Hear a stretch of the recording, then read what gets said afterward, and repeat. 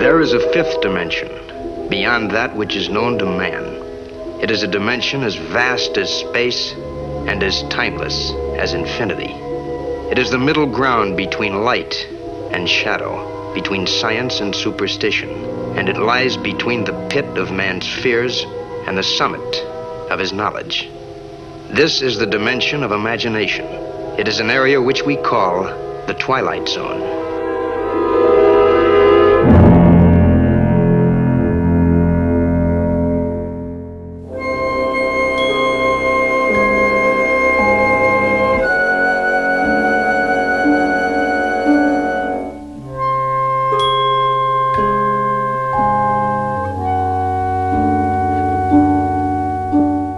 The episode of the Twilight Zone that we'll be discussing tonight is important because it introduces us to another very important man in the Twilight Zone, and that's Richard Matheson.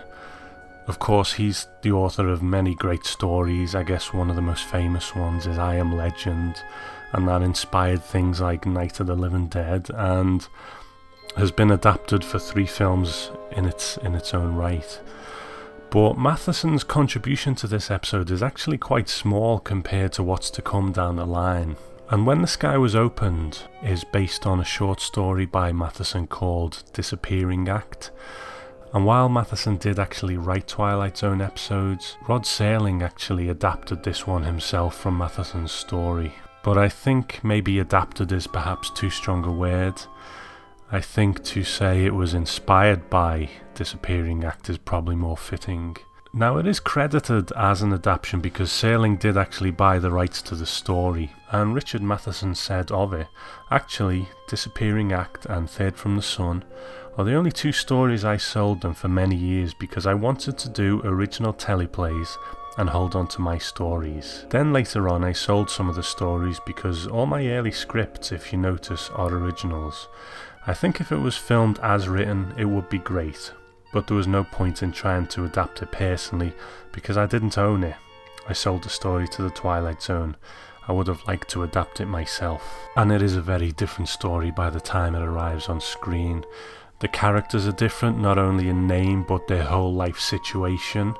In Serling's adaptation, he's dealing with astronauts, but in the original short story, we meet a writer who's leading a very troubled life. He's struggling to get work, so he's in constant financial trouble, and he's recently had an affair, so that's weighing on him heavily. He's kind of used that as a little escape from his troubled life, that experience, that thrill of a new relationship, the discovery. So for reasons we'll touch on later, people start to disappear from his life. But this is actually the only detail between the 2 stories that's the same. And when asked about the adaptation, Richard Matheson said, "My feeling about it is the same as my feeling about the second version of my novel I Am Legend. It's so far removed that there's nothing to judge by." So 2 very different stories with the same central concept, and I have read Disappearing Act, but for now let's discuss tonight's Twilight Zone episode and When the Sky Was Opened. Her name, X-20. Her type, an experimental interceptor. Recent history, a crash landing in the Mojave Desert after a 31-hour flight 900 miles into space. Incidental data, the ship with the men who flew her disappeared from the radar screen for 24 hours. But the shrouds that cover mysteries are not always made out of a tarpaulin, as this man will soon find out on the other side of a hospital door. First broadcast on the 12th of November 1959 and directed by Douglas Hayes. Now Hayes, again, someone who directed more than one Twilight Zone episode. He also directed Eye of the Beholder and Nervous Man in a $4 Room. And as we've said, the teleplay written by Rod Serling based on Disappearing Act by Richard Matheson. So Rod Serling introduces us to the X-20, a kind of space shuttle, if you will. And it instantly puts us in a kind of very 50s science fiction kind of place. A lot of things were X in those days, X-1, Dimension X. But it's also based in fact because the US were developing a craft called the X-20 Dynamic Soarer or Dinosaur. at the time. So Sailing actually based it on that. And in an early draft of the script, there was an extra scene in it. And this is a direct quote from the book The Twilight Zone, Unlocking the Door to a Television Classic by Martin Grams Jr. An early draft of the script opened with the shrouded aircraft having just been covered with a tarpaulin, part of a cracked wing and a bent tail protruding, the wing bearing the remnants of an Air Force star. An Air Force officer questions an investigator. The investigator says the aircraft came in on her belly at something close to 300 miles an hour, which is why the wing looked the way it did. The officer explains the plane was tracked on radar for the first couple of hours and then disappeared for 24 hours. Next, there was an explosion on the desert, and it was the aircraft. None of the crew remembers anything about the landing, possibly having blacked out during re-entry into the atmosphere. So that was a scene that was written but never actually filmed. Now, Lieutenant Forbes, played by Rod Taylor, is one of the crew of that ship, and he visits his friend, Major William Gart, played by Jim Hutton, in hospital. Now, Forbes looks extremely worried, very intense and preoccupied, and he's visited his friend because he needs some questions answered. At 9:30 yesterday morning, I walked out of here. Didn't I? Yeah, about that time, I guess. Who did I walk up with? Well, nobody was with you. That's what I mean. You say nobody. What's that say? Go ahead, tell me, what's it say? Well, in effect, it says those two intrepid voyagers into the unknown returned from the unknown in a slightly dented aircraft. What about the picture? Who's in the picture? Colonel Clegg Forbes and Major William Gart, taken just before their historic flight that ended in mysterious disappearance and crash. Now, in this scene we see a newspaper, and it shows both of those two gentlemen on the front page, the story of their ship coming back and so on. And the newspaper is going to become a recurring prop in the episode, a kind of indicator of how the situation for these pilots advances. That's what you remember, huh? You and me, and the X-20 taking off. About 4 hours up, we black out, and 24 hours later, we end up in a crashed aircraft in the desert. We don't know where we've been or what's happened. Is that right? That's right. Oh, now what's the matter? Isn't that right? Bill, there were 3 of us in that aircraft. You and me and a colonel named Harrington. Now, the thing is, William Gart doesn't remember Harrington. He remembers it as a 2-man flight, and as Lieutenant Forbes tries to tell him, to desperately remind him of what happened on that previous day, the episode shifts into flashback. And it's here that we see the 3 of them together at the hospital. You know, they're very rambunctious, and I guess a little stereotypical of the kind of depiction of those happy-go-lucky, cheeky-chappy soldiers that you see in, you know, films at the time. Oh, I'm going to fix this baby's wagon. I'm going to tell the medics that he's a very sick cookie and ought to be kept under observation for another 7 years. And every Saturday night, Major Gart, the colonel and I are going to phone you from whatever bar we happen to be in at the time, and if you're nice. If you were real nice. We'll even let you talk to our women. Will you come on already? I just can't stand these long goodbyes. So Harrington and Forbes hit the town. They go to a bar for a few drinks, and they're like the local celebrities. The bartender tells them that their money's no good here, and the pretty girl at the bar that Forbes sidles over to is suitably impressed and so on. And it's a good time so far, but as time goes on, something strange starts to happen to Harrington as he goes to light a cigarette. There's a kind of hint that perhaps he looks into the mirror behind the bar and can't see his own reflection, and then he comes over all faint. Oh, I'm not sick. I just got a very funny feeling. Whew, I never felt anything like this before. What kind of feeling? It's like I didn't belong here. Like if I was to let myself go,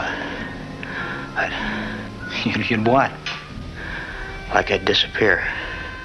Now I love that, the idea that someone needs to keep concentrating to keep on existing and not just blinking out of existence. I guess like in the episode Perchance to Dream where Edward Hall was fighting off sleep, it's fighting a battle that you're never going to win because you'll always need to sleep, or in Harrington's case, he's going to get distracted by something. You can't keep up that level of concentration forever. You'll get worn down eventually. And eventually that is what happens. Harrington's existence just gets snuffed out. It's all part of this feeling. This feeling that I shouldn't be here. That none of us should be here. It's as if... As if what? As if maybe we shouldn't have come back from that flight at all.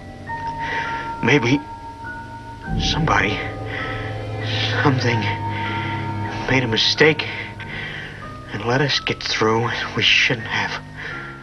Maybe someone or something made a mistake and let us get through when we shouldn't have. Now that's an important line because it's going to be important later on when we talk about one major criticism that Sailing got for this episode. It's a very vague thing, isn't it? It's someone or something. Is it aliens? Is it God? Do we really need to know? I think that's something we all need to decide for ourselves because to some extent the success of the episode hinges on it. But like I say, we'll get to that later. But when Forbes leaves Harrington in the phone booth to go and get him a drink, that's when the newspaper comes back into play. At the start of the flashback we saw that all three men were on the front cover of the newspaper, but now it's only two. And when Forbes goes back to the phone booth, Harrington is gone. But not only is he gone, but nobody in the bar can remember him ever being there. So now it's all clear. Now we know why Forbes was in such a state at the start of the episode. This thing has happened and nobody else knows about it. No one else remembers Harrington. And this is something that Rod Serling describes as one of the scariest things in the world. Not just the unknown, but the unknown working on you, but you can't explain it to anyone else. So this is really progressing now. Forbes' girlfriend doesn't remember Harrington. His superior from the base doesn't remember Harrington. So Forbes really is on his own. I don't know. I swear to God, I don't know. Yes? Put him on. Hello, General? This is Clegg Forbes, sir. Yeah, I'm terribly sorry to call you this hour of the morning, sir. Thank you, sir. General, it's about Ed Harrington. Ed Harrington, sir. You remember Ed. We were in your wing at the field, sir. We were with you 19-20 months, sir. Harrington, sir. Ed Harrington! Ed Harrington! Why doesn't anybody remember me? Now Forbes is cracking up. He goes to the bar where Harrington disappeared, and the rage and frustration he's been feeling up until now, up until this point, just reaches fever pitch, and he crashes through the glass door of the bar. Now this moment wasn't actually in the script. It's not written by Rod Serling. The director Douglas Hayes said, "Now it's not in the script, but because Rod encouraged me to do things like that, I simply had him walk through the glass door, sort of spin and crash through it into the bar. It was an unexpected entrance and Rod Serling liked it very much." It kind of takes the fight out of Forbes for a moment. It's a very intense performance by the actor Rod Taylor, and I like it a lot. He's actually an Australian actor. I think he'd been working in the US for about 5 years at this point. And I've always enjoyed his presence on screen. I have a lot of love for his performance in the H.G. Wells story The Time Machine. And he also appeared in Alfred Hitchcock's The Birds, which unfortunately has been sitting on my to-watch pile for too long now. And they even gave him a part in a low-budget kind of riff on The Birds called Core back in 2007. I don't really know whether that's any good, to be honest, but if the IMDb rating is anything to go by, then probably not. Strangely though, he also appeared in the Quentin Tarantino film Inglourious Basterds, playing Winston Churchill, which kind of blew my mind a little bit when I read that, because I have seen the film, but I just never put two and two together. He's so young and handsome in this that's the way you always imagine him. and he kind of reminds me of a young Robin Williams. He does actually do a commentary for the episode on the DVD, and it's not the most informative of commentaries. I'm not sure he really gets what he's supposed to be there for, but you know what, he's a lovely gentleman, and it's just kind of nice to get to spend that time with him again.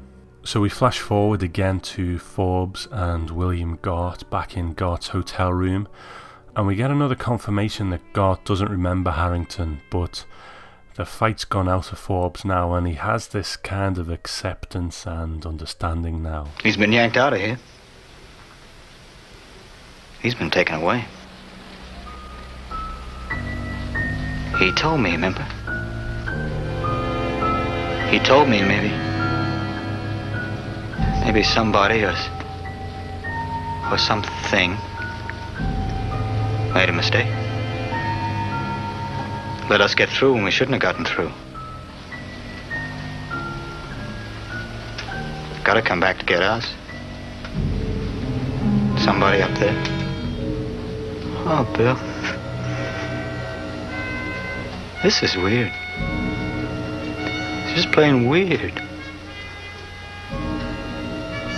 Like I just don't belong.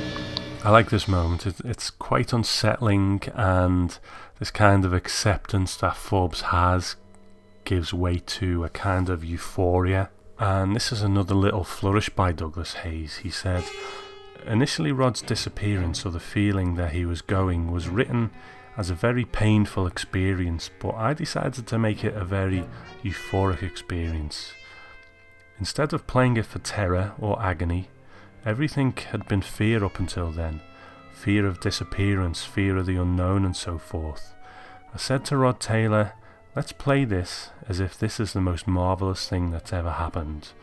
We took an angle on him, and we lowered the camera as he was talking, so the effect was that he seemed to be rising while he was talking. But eventually this euphoria does lead to terror again. Oh, no. Oh, no! I don't want this to happen! Phil, I don't want it to happen! I don't want it to happen! I don't want it to happen! Somebody get him! Somebody get him! Somebody get him! Major, you shouldn't be out of bed. Why, if the doctor could... Somebody's got to help him. Colonel Forbes, somebody's got to help him right away. Who? Colonel Forbes! Forbes runs out of the door, and Gart follows him immediately, and it's a long corridor, far too long for Forbes to have ran down before Gart came out, but when Gart does come out, Forbes is gone. Now it's Gart's turn, and it's rather quick this time the way he disappears. There's an extra feature on the DVD where Sailing is at a college or something, and he's talking about this episode, and if you haven't listened to one of these, like the one he did for Walking Distance, I really recommend them because he's such a great speaker, and basically he says if we need a reason for Gart's disappearance to be so quick, it's probably because he has no anchors in this world now, whereas Forbes had Harrington and Gart initially, and then just Gart. Now Gart has nobody left who was on the craft with him, so his disappearance is much quicker. And then soon after we see that the hospital room is completely empty, and as far as anyone remembers, these men never existed. I think this is another really strong episode personally. For a Sailing episode, and let's face it, it is a Sailing episode despite the fact that it was from a Richard Matheson story. It seems to have a real pace to it. It is all talking, but it does build up a head of steam as it goes, and I think a lot of that is due to Rod Taylor and how he built up that intensity. But there's little in the way of the kind of sermonizing that Sailing often did. Now, I'm not saying there's no subtext here, I'm not saying that at all. I personally think that my level of criticism is quite a surface level of criticism, if you like. I don't tend to get too deep under the skin of what some episodes are about.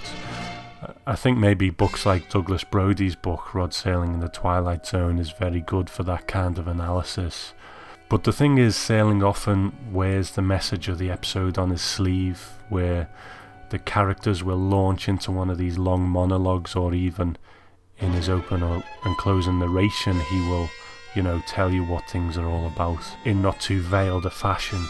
But in this episode there's not so much of that kind of thing. Like I say, I'm not saying there's no subtext there, but I just think that Serling looked at the story he was telling and he made the judgment that maybe there wasn't a place for that, and I think it works really well. I think the cast is really strong. The three men have a real great chemistry, and I don't think there's a weak link there. But overall, I think it's amazing when you think about this episode that it builds all this up purely by performance. There's not one special effect in the piece that I can recall, except maybe some lighting. There isn't even a disappearing effect when the men disappear, and story-wise there's nothing driving the whole thing. There's no aliens, there's no godlike entity. It's just absolutely nothing. It's purely down to the reactions of the three men. So if we go back to the question, do you think that there needs to be some kind of explanation to why these men are disappearing?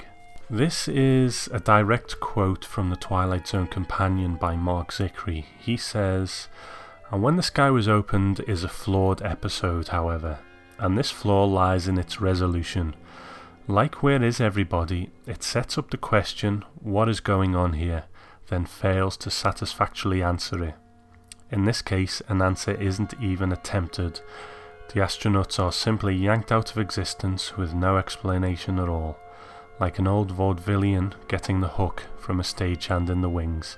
Now, Douglas Brody in Rod Serling and the Twilight Zone calls it a strength, and this is a direct quote from that book. He says, "The ship too has been drawn back to a celestial doorway," and he's referring there to, obviously, at the end, not only have all the men disappeared, but the ship has disappeared too. And he goes on to say, "What does the episode mean? The beauty of the piece derives from the impossibility of easily answering that.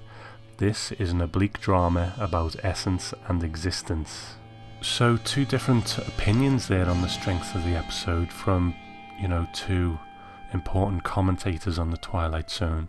But Rod Serling says that he feels there's a willing suspension of disbelief with the audience of the show, and that all he needs is for one person to say that someone or something thinks that they shouldn't have come back, and that's enough.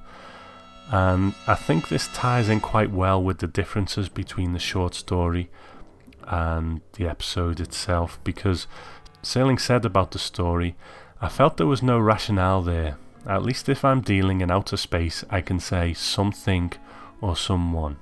And if you listen to that track on the DVD that I mentioned earlier, he further enforces that he felt that in the short story there was absolutely nothing. Now, he's kind of right. The main character doesn't breach any boundaries or anything like that, but there is a moment of frustration where he kind of cries out to the universe. It's at a point when all the bad things in life start to come to a head, and this is a passage from that story, Disappearing Act, where the main character says, "Who cares? I'm sick of it all anyway. Bills, writing, failures.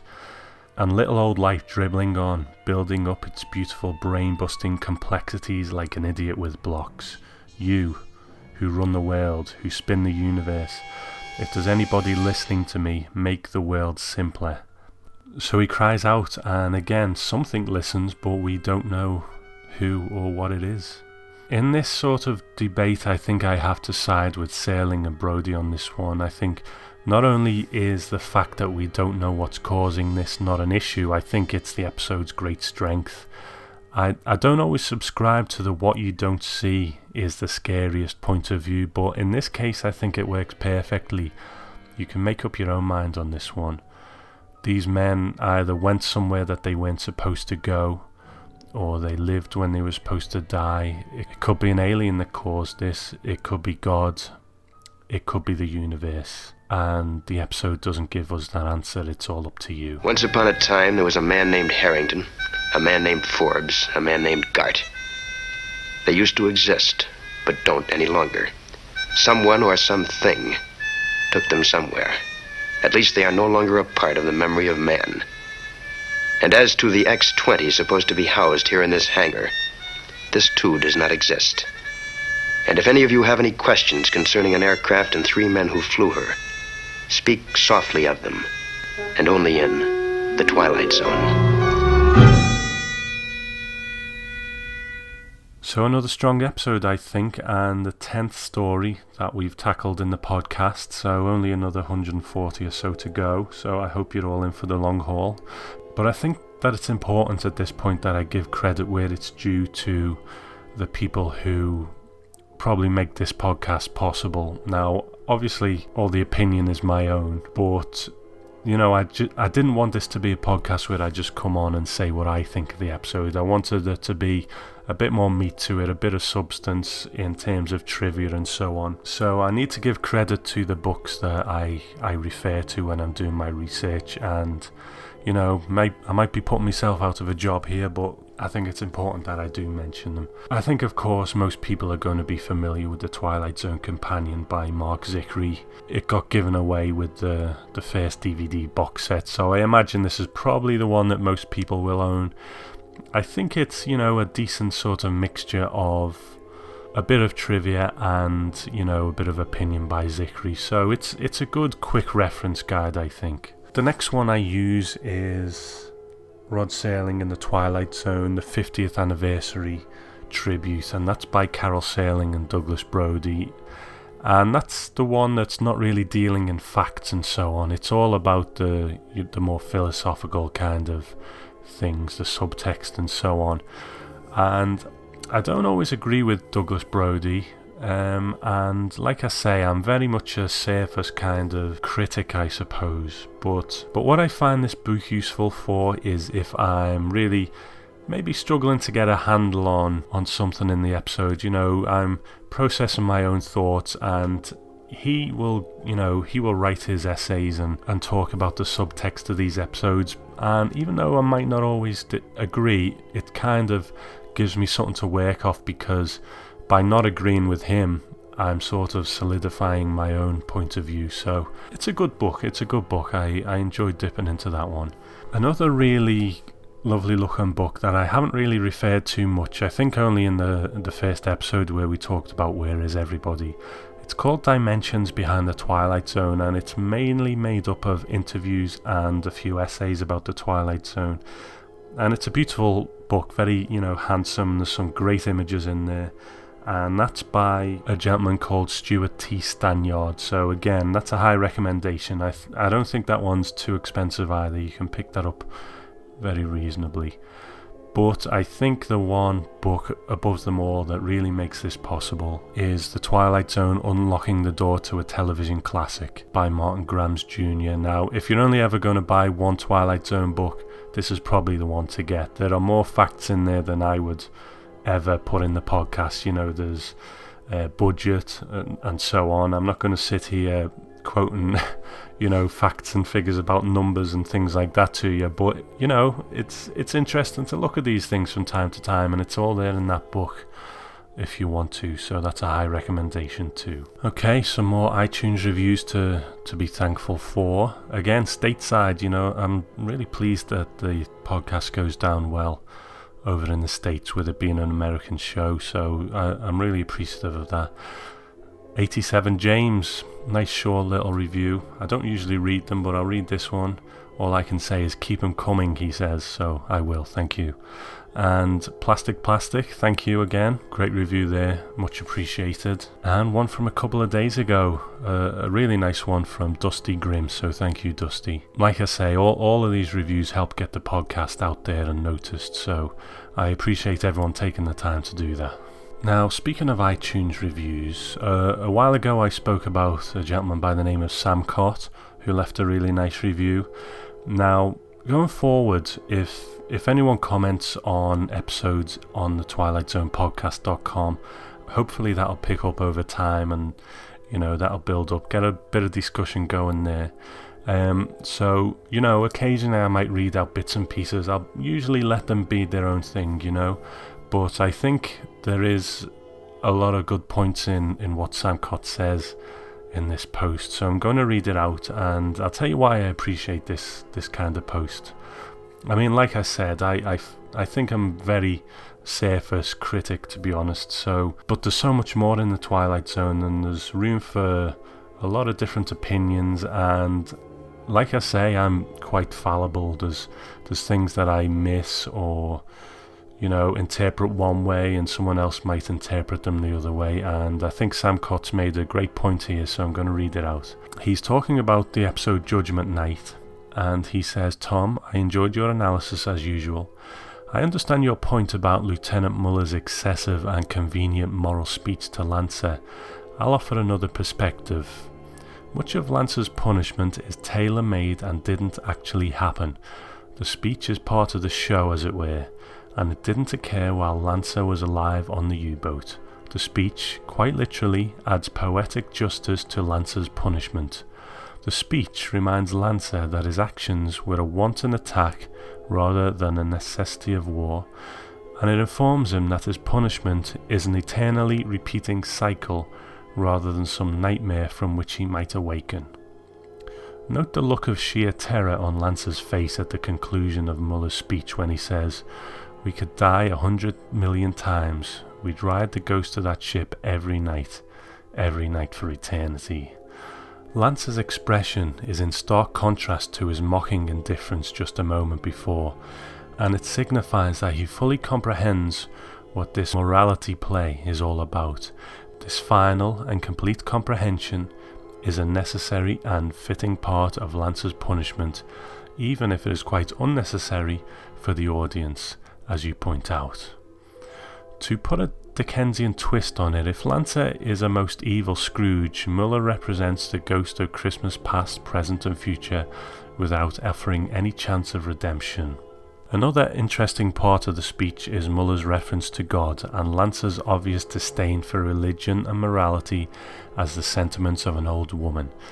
This implies that the source of morality is God and that Lancer is an immoral atheist.